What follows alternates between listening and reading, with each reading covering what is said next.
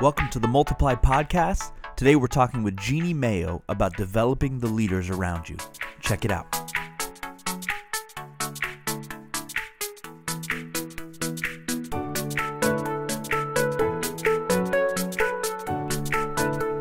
Hey everybody, welcome to the Multiply Podcast. My name is Jared. And my name's David. We're so glad you guys are with us. Dave, today is an exciting day. It's a special day. We have a legend with us. Mm-hmm.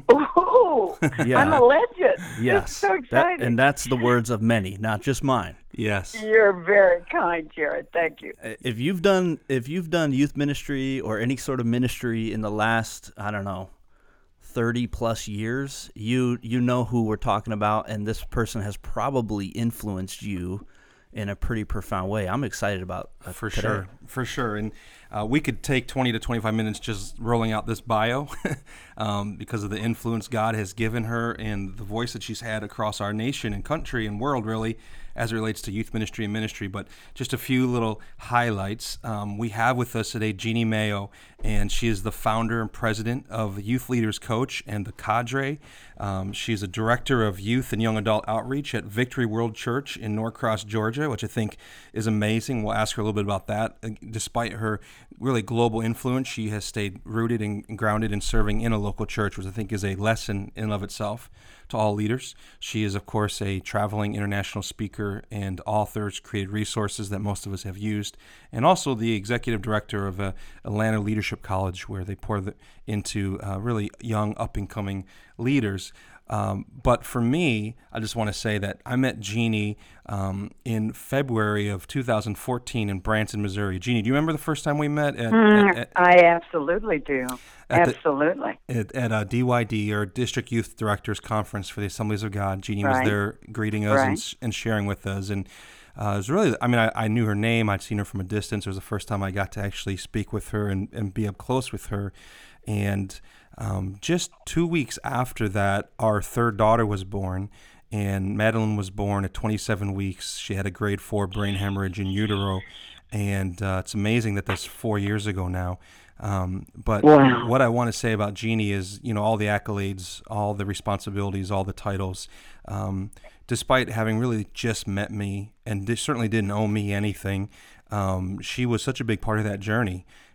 Texting me, reaching out with her prayers and with her love. And it just really, it's something I'll never forget for the rest of my life. And really, really You're grateful. So kind.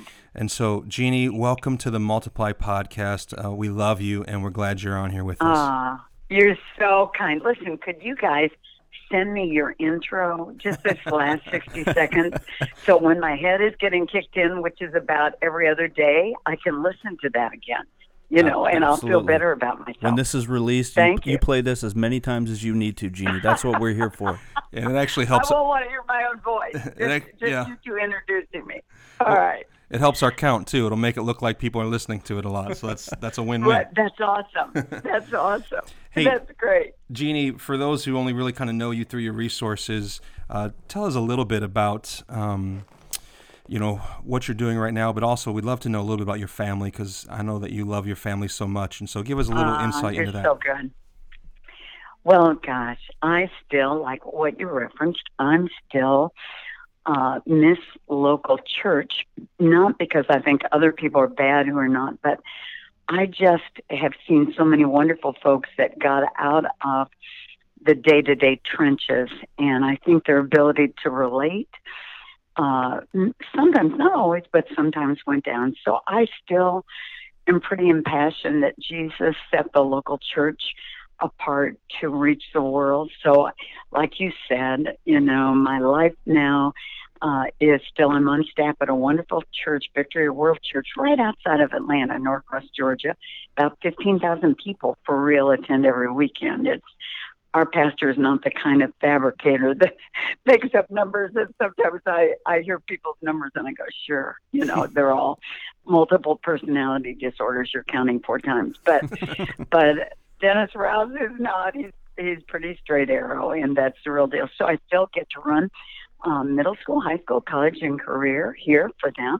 And then, like you said, Atlanta Leadership college of about 100 students from all over the nation that, gosh, capture my heart in such massive ways.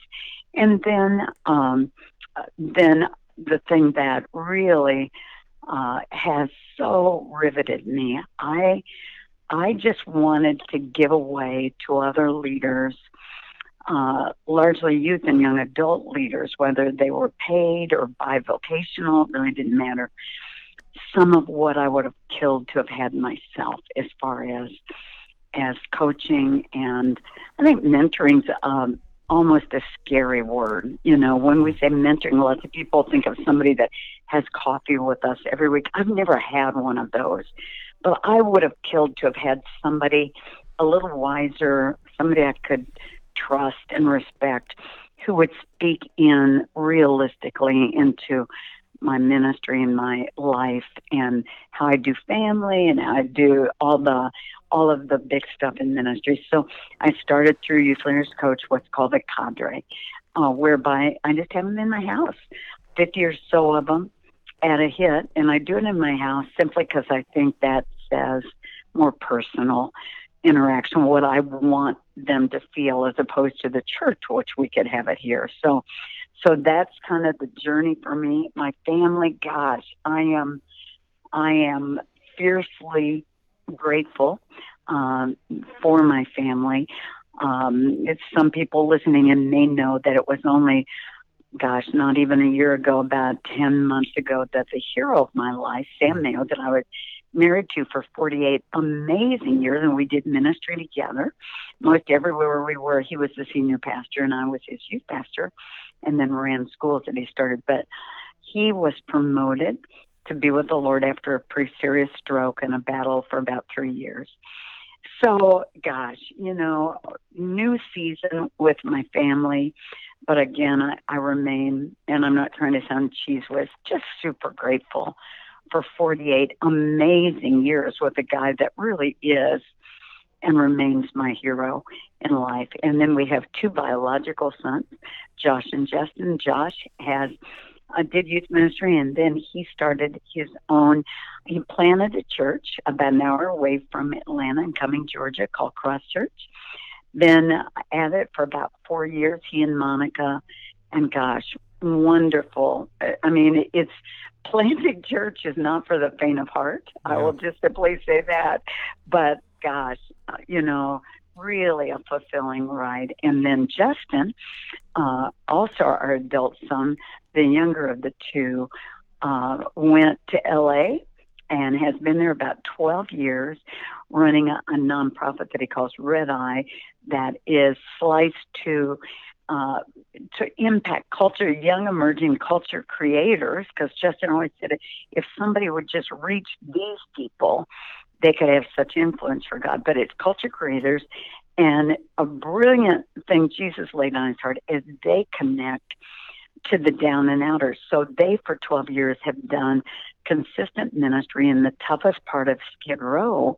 So just recently, the city of LA gave to Red Eye and Justin a large recreational center, a gym and stuff, that they've taken over that now they call the Watts Empowerment Center. So it's just a fun season for both of them.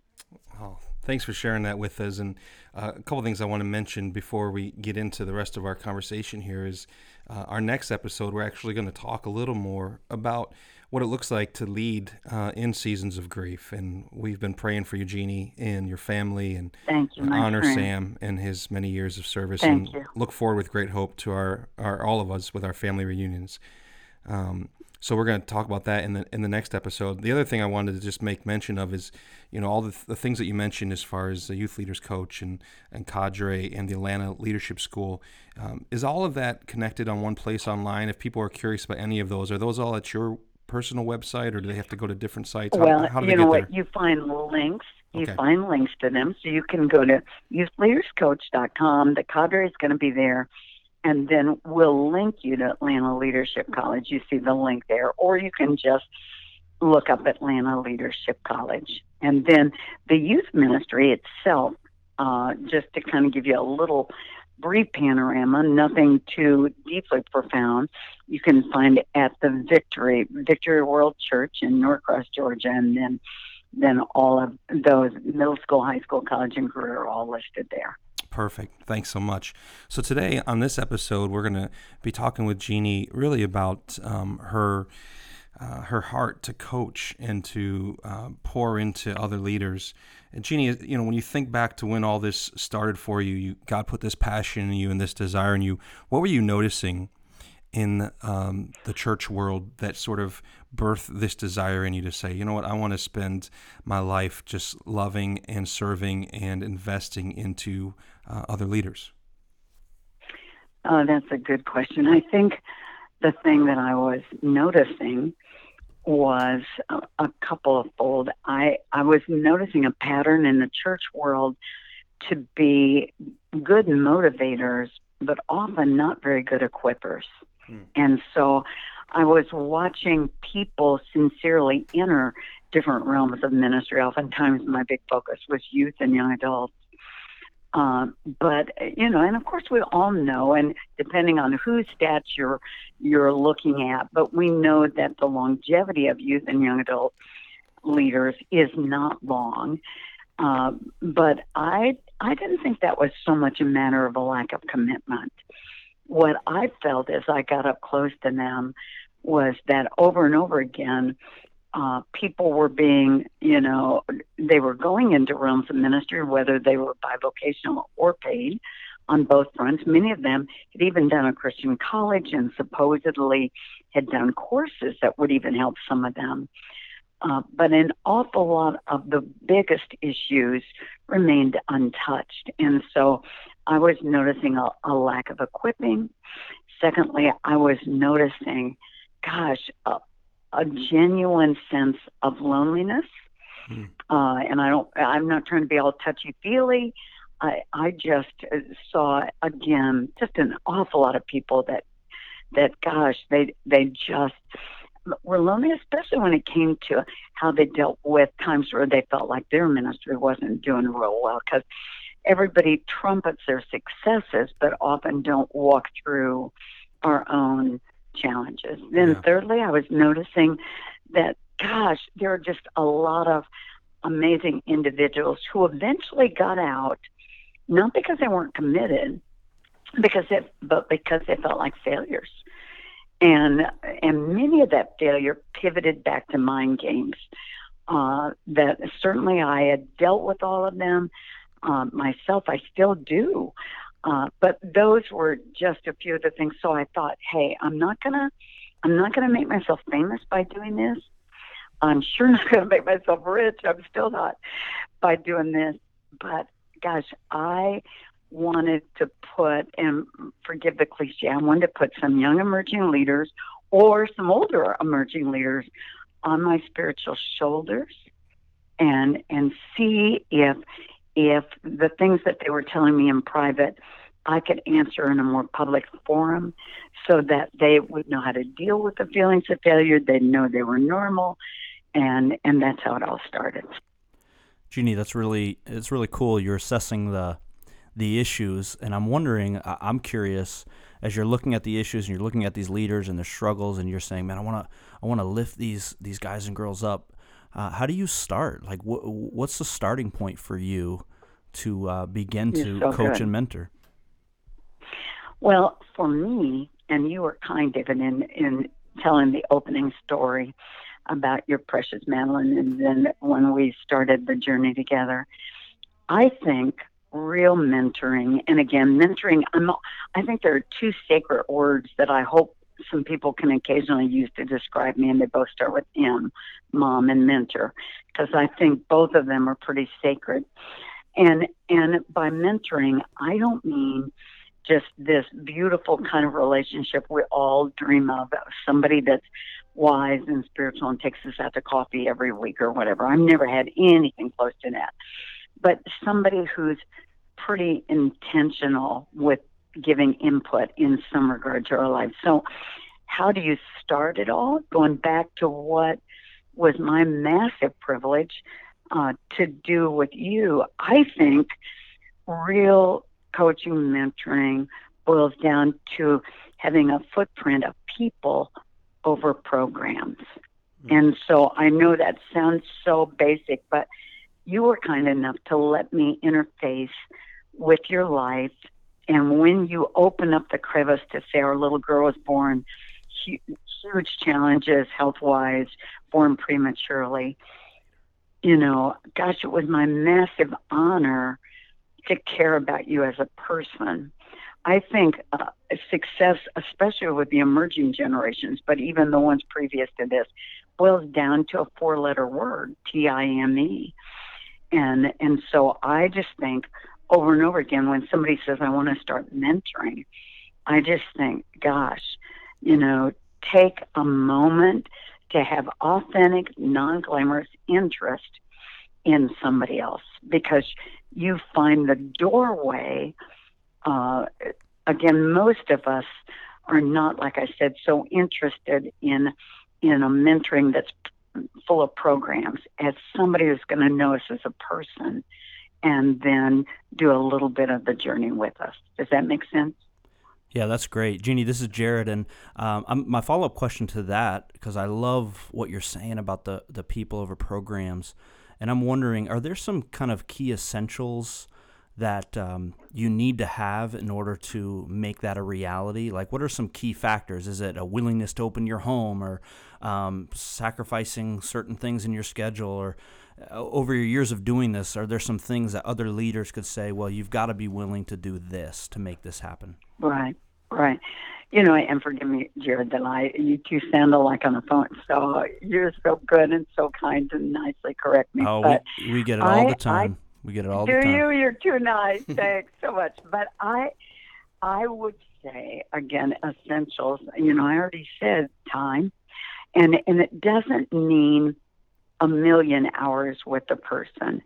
I often use that old expression, wherever you are, be all the way there. Somebody just this morning after a staff meeting said, Mom, there are many things that I respect about you, but one is that you choose to be deeply present with whoever you're talking to, whether it's a short conversation or a long one. And I think that's a big deal, that wherever you are, be all the way there. Give them, you may not have a million hours, but be all the way there when you give them time. For me, when somebody's entering my life and I want to have a deep impact, I take some simple notes on what we talked about. And I know that sounds simplistic. You can do it on your phone. You can do it however is easy for you to access, because, I may not talk to them for a couple of weeks, but I think that when somebody remembers what you talked about or the challenges they brought up the last time, and somebody checks back in with them on that, it says that you genuinely care about them. And so, gosh, again, just caring enough. It takes you another 30 seconds to make some notes in your phone or somewhere after you talk. I think, thirdly, for me, and you mentioned it already, I think most of us, if we're going to mentor or have an impact on somebody, we just all want to feel like we're more than a project, but that people care for us authentically. So I'm going to be real intentional to make sure that I'm in the conversation, slicing the conversation over time, not every conversation. So it's not all business and ministry, but it's not all personal either. It slices both ways in, and even occasionally, and I know this sounds so Pollyanna almost, but gosh, I don't think in the church world many people lean in to say, how can I help you be a better Christ follower? Yeah. Where are the bumps in the journey? Because I think we're all embarrassed to say that. We're awkward. But yet, gosh, such a hunger in our hearts to say, look, it doesn't have to be anything profound. But, how can I help you in your own personal walk with Jesus? How's things going for real? your own quiet time, not just studying for a message, that sort of stuff. And then last of all, Jared, you mentioned something about having a person in your home, and I'm not saying that's essential all the time, but gosh, I think it goes a long way. I mentioned the cadres in our home, and our home gets beat up by that. I don't have a massive home. I mean, we have to carry the furniture out, put the chairs down. It's almost a joke. But I think when you can have somebody in your home or meet them away from your office world or meet them occasionally away from the church, like away from a service, even if it's just short, that's a big deal. And then last of all, I think the non-negotiable is get out of your church ivory tower and intentionally choose to occasionally move into their world. Again, if you're long distance, you can't do that as much except by asking questions. But anybody that's followed my life in ministry, I just, gosh, I'm looking even in my office now at shadow boxes of, the 10 and 15 years in different places running the youth and young adult ministries.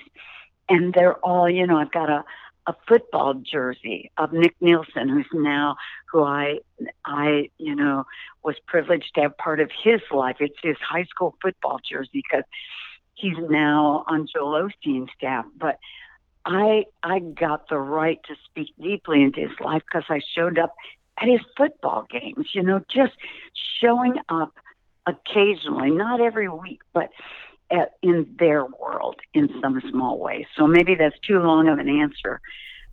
But that's why I think I can impact larger groups. But when you talk about mentoring or having a deep discipling impact, I got to tell you, I can't do that for the masses. I've got to do that, and there's no magic number, but I can't do that for the masses. It's going to have to be, a smaller number that I'm pretty intentional with.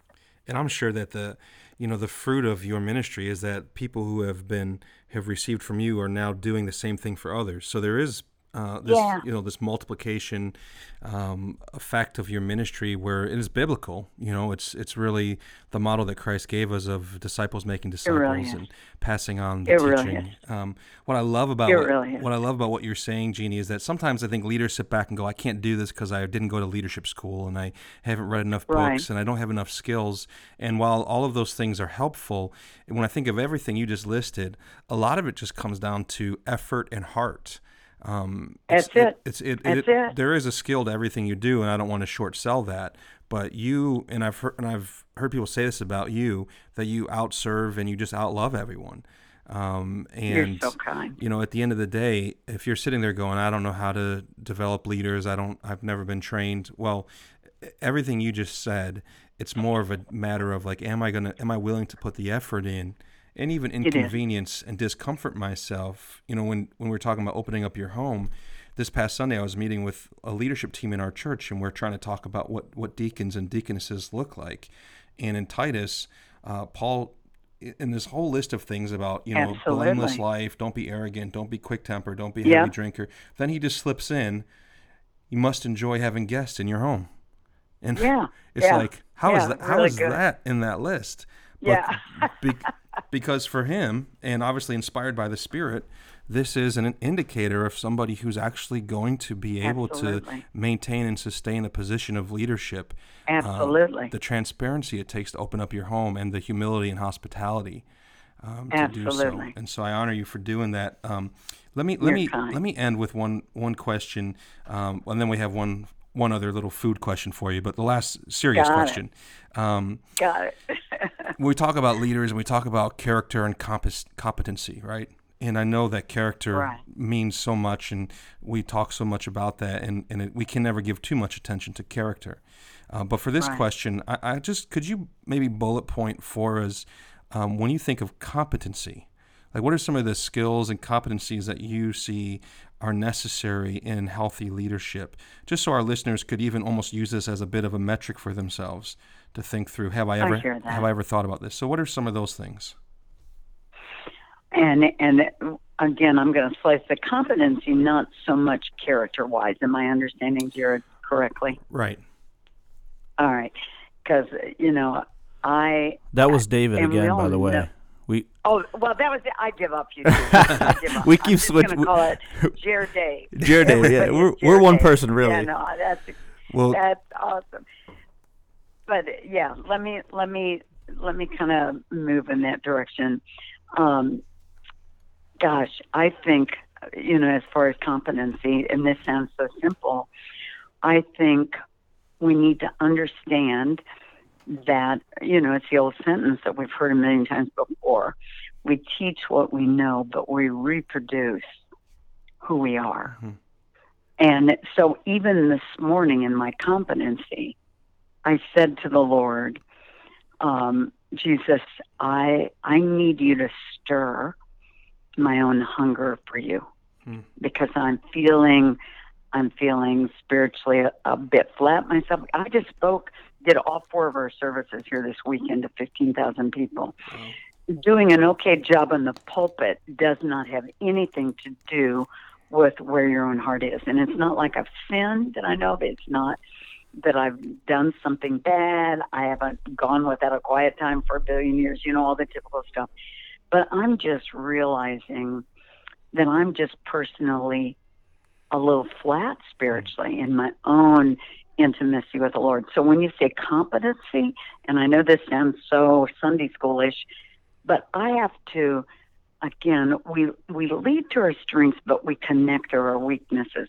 I have to be honest enough about my weaknesses, particularly as relates to my own personal walk with Jesus, so that, again, I'm not trying to dole out stuff that's stale. I think legit love for Jesus Christ, which has nothing to do with my emotions, but everything to do with my intention and my commitment and my choices, is really contagious. So one of my own competencies is to say, Jeannie, refuse to be like lots of people who've been in the kingdom a lot of years.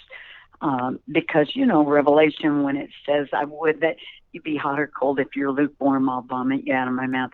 I just take that call from God pretty seriously. And so I know that may be a little bit too ethereal, but number one. Number two, I think one of the biggest competencies in being a mentor, somebody has impact, is being a good listener. I think we talk too much in church circles. I call it TRT, typical religious talk. We talk way too much and listen deeply way too little.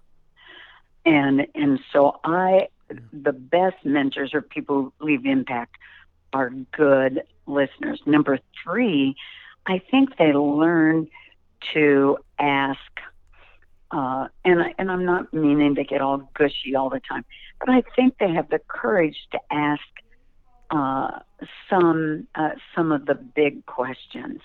By that I mean what I referenced before. Occasionally, it's not like I do this all the time, but say, hey, I'm not trying to be weird or anything, but one of my biggest challenges in serving Jesus these years is fighting to keep my own walk with him fresh. How are you doing in that with yourself? Opening some of those questions, or, gosh, David, I can't imagine. Well, yeah, I can't imagine how hard it is.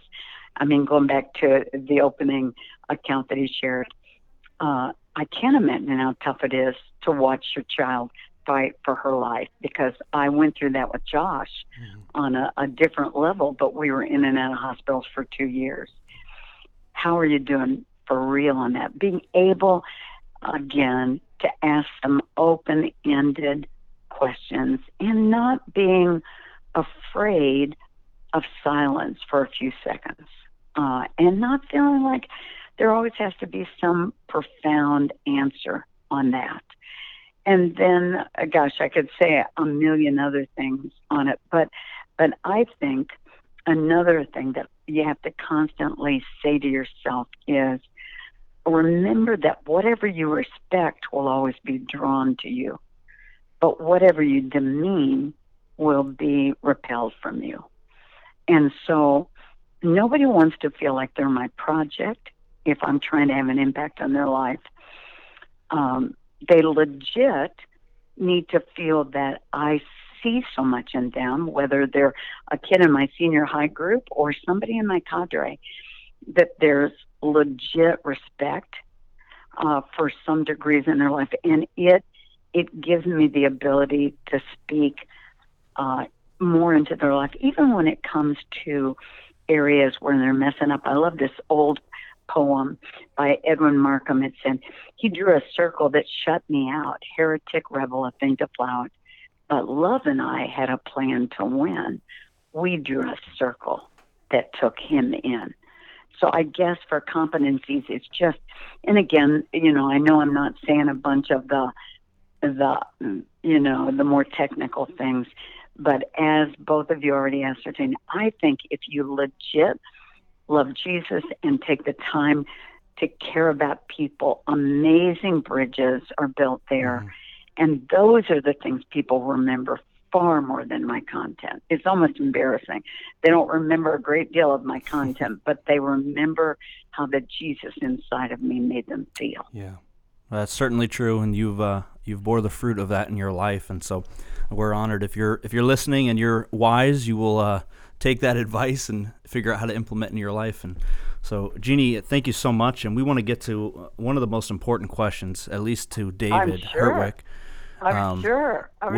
We do a little segment called David's Eats, and we like to ask our guests, what's the best thing you have eaten recently? The best. All right, David, am I to go with, you want me to tell the best thing I've eaten recently, or do we have any more lead up to that question? No, that's I know you're down in the South. You probably have access to some food that I can only think of up here in the North. Oh, but I'm not going to say that. Although I will tell you that though I made such fun of my husband in the early years of our marriage, I will tell you secretly and that my favorite Southern dish is fresh corn on the cob that you cut off the corn cob. It's not on the corn cob. And then black-eyed peas and fresh tomatoes that you cut up with onions, and you mix it all together. And I know that sounds gross, but all I can tell you is it is a life-changing food palette. But I'm going to give you one that makes, and by the way, I am absolutely not lying now. I'm feeling myself have, my mouth is watering as I describe the peas, corn, and tomatoes. But nonetheless, for those of you not from the South, though it's not anything new or innovative recently, I've got to tell you, my birthday is coming up, and if I want to do myself a favor, I will show up at P.F. Chang's, just find one in your local, and I will get the lettuce wraps, because I think Jesus dances on the plate with the P.F. Chang's lettuce wraps. I think he does. Those are fantastic. I've never thought of the Jesus dancing on the plate part, but I do love it. You haven't? Oh yeah, no. He's dancing on the plate. Thank you. Well, I'm not going to dare over the lettuce. I'm not going to dare question the theology of Jesus dancing on the lettuce wraps, but it sounds good. And Jeanne, thank you so much for being with us. If you're listening, we're going to have her back on another episode talking about some different topics, but more wisdom from Jeanne. So this is the Multiply Podcast. Can I say? Yes. Can I say one last quote? So I'm staring at it, and I just want to say that it's such a profound on mentoring. D.L. Moody, and I hope my life says this. It's kind of the closing challenge. He said, "When I die, don't think I'm gone. I'll still be alive in that person, and that person, and that person, and that person." So that's what I'm hoping to live in myself. That's awesome. Jeanne Mayo, she'll be back with us. This is the Multiply Podcast. We'll see you next time.